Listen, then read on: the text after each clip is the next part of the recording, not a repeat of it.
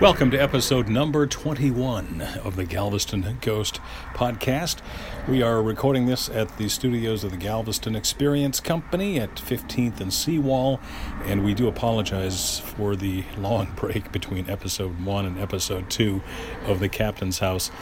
It's been quite involved here as we've gotten our ghost bus tours up and running, and actually now in the next week or so we'll be launching our historical tours as well. But the ghost stories continue to come, and in fact we're going to play episode number 2 here of the Captain's House, and we thought there was going to be 3 episodes, but actually there is going to be at least 4, because the podcast platform that we use, Anchor, now allows you to give feedback. So we received some feedback from a couple of young ladies who were guests at the Captain's House, and so these stories that we're hearing, episodes 1, 2, and 3, are from the owners of the house and experiences that they had firsthand and experiences that their guests had. But in episode, I guess it will be number 4 of this series at the Captain's House, you'll hear from the guests themselves exactly what they experienced at the Captain's House. So let's continue now with episode number 2 and Ghost Hunter Kate with more happenings at the Captain's House. I hate to say it this way, but it was a dark and stormy night.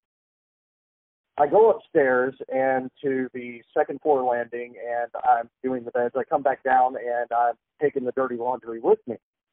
And I'm coming down the stairs, and there's this guy standing there, later Victorian clothing, and he's staring out the window. How bad do you think the storm's going to be? So I turn my ass back around, go back upstairs,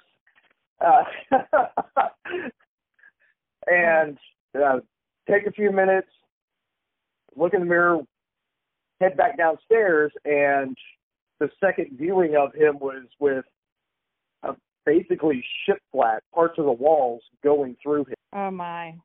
Do you think that that you saw that was impaled by wood, that was maybe somebody from the storm? That's something that we can pretty much put it down to. Well, we did later find out that the owner of the house did die in the storm in that house. Yeah, but because of the record of the time, we just don't know what happened. And we don't know even if that was even him.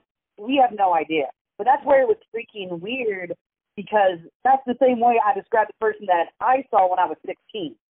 These same things are coming up over and over and over again. And that's where it's become so almost like normal to us.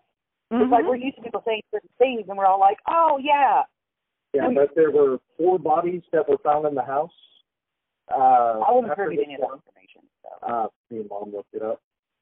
The owner of the house did die, as well as a little girl and her wet nurse. And then there was an older gentleman that was found in the wreckage of the 3rd floor. Wow. We've had reports from guests that the 2nd floor landing mirror in the bathroom area. Kitchenette area? Yeah, the kitchenette bathroom area next to the landing, where they would hear giggling, and they would watch strands of their hair start rising and then falling and then twisting. Oh. Yeah, no, it's freaky. Where they thought a little girl was playing with their hair. Now, we had another storm incident. It was the lovely family that always came back in for biker weekend, where they brought an infant with them that year. One of them had kids. Oh, you mean the one where they were saying that somebody was playing with her?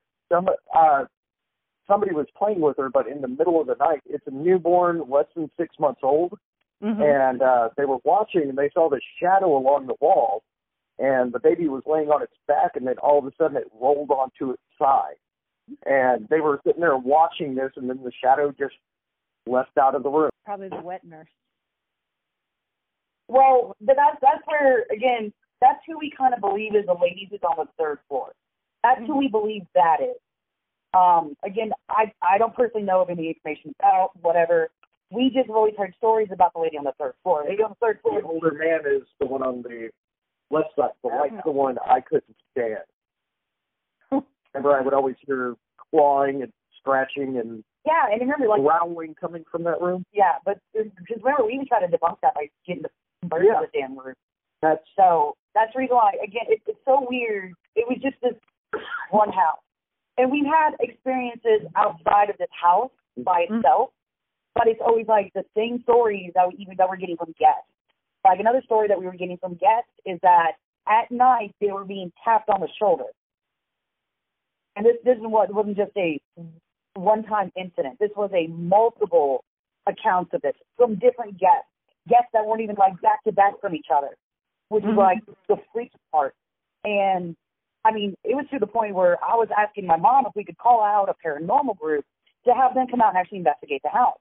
And she was like, no. I don't want that kind of exposure. I don't want, to disturb any kind of ghosts that are here. I don't want to do that. So we basically abided by her wishes. David was one of my friends. He came down. He was from Houston. He came down and spent a night at the island. Now, he didn't believe all the different ghost stories that we were telling him about the captain. And most of you know the ones about the lady on the third floor. The lady on the third floor didn't like men. We don't know why. They would never be able to sleep while they were on the third floor. Women and children, no problem. But anytime a man decided to sleep up there, literally, he said he was either woken up by being scratched, by him being poked, him being prodded.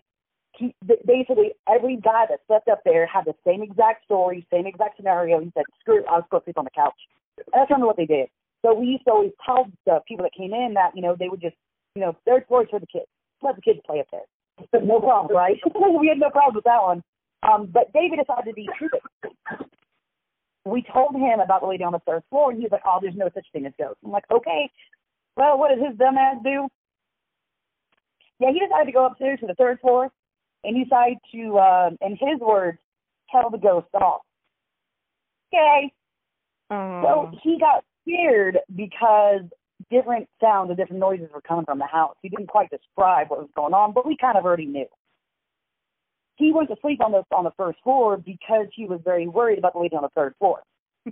I remember I went to the house. I went into the house like, hey, how you doing? He's like, oh, I'm good. Now, he apparently just woke up and didn't look at himself in the mirror. He had a big old scratch going down the side of his face. And I asked him, hey, what happened? Did you fall? Are you okay? He's like, what are you talking about? He went to go look in the mirror, and he's like, shit. And I'm like, what happened? He's all like, apparently she got me. So, like I said, it was just, it's like the same stories that rung true over and over and over again. And if it was like one time, it was a coincidence. Second time, maybe I might believe you. But when it gets to the 7th, 8th, 9th, people that are telling you the same exact scenario over and over again, you're all like, wait a minute, maybe there's a little ring of truth to this. And one of the cleaning ladies that we had, I think she was with us the longest.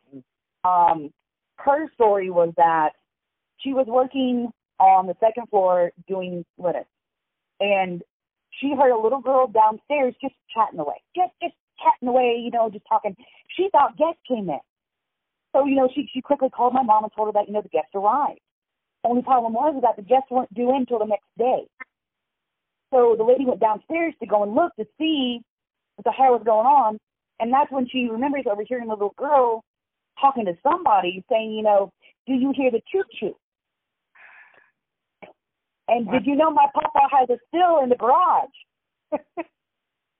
Yeah. She quickly rounded the corner from, this is what her rendition of it, she said she quickly rounded the corner from the library to the kitchen area and saw nobody was there. She went to go check all the doors, made sure the garage door was closed, and again, nobody was home and all the doors were locked. And that's again one of the stories that always are passed down from different guests that are there, is the little girl giggling, talking about, do you hear the choo-choo train? Playing with hair. Yep. So there's definitely a lot of activity going on at the captain's house. And episode 3 of this series, which now I guess is going to be at least 4, unless more stories come in now that you can do feedback and reply back to us and tell us your story here right from the podcast platform with Anchor. So if you'd like to take the next step, instead of just listening to the stories, how about experiencing the stories on the Galveston Ghost Bus?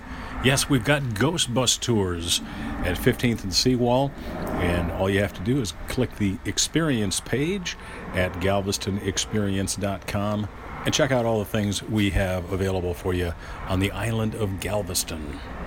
If you enjoyed this episode, please give us a 5-star review and definitely be sure to subscribe. We promise the next episode won't be as extended delay. We're working on editing that right now, and it'll be coming up. So if you subscribe, you'll of course be notified when that episode is released. So thanks for joining us. Hopefully you'll stop by and see us at 15th and Seawall. If not, we'll look for you next time right here at the Galveston Ghost Podcast.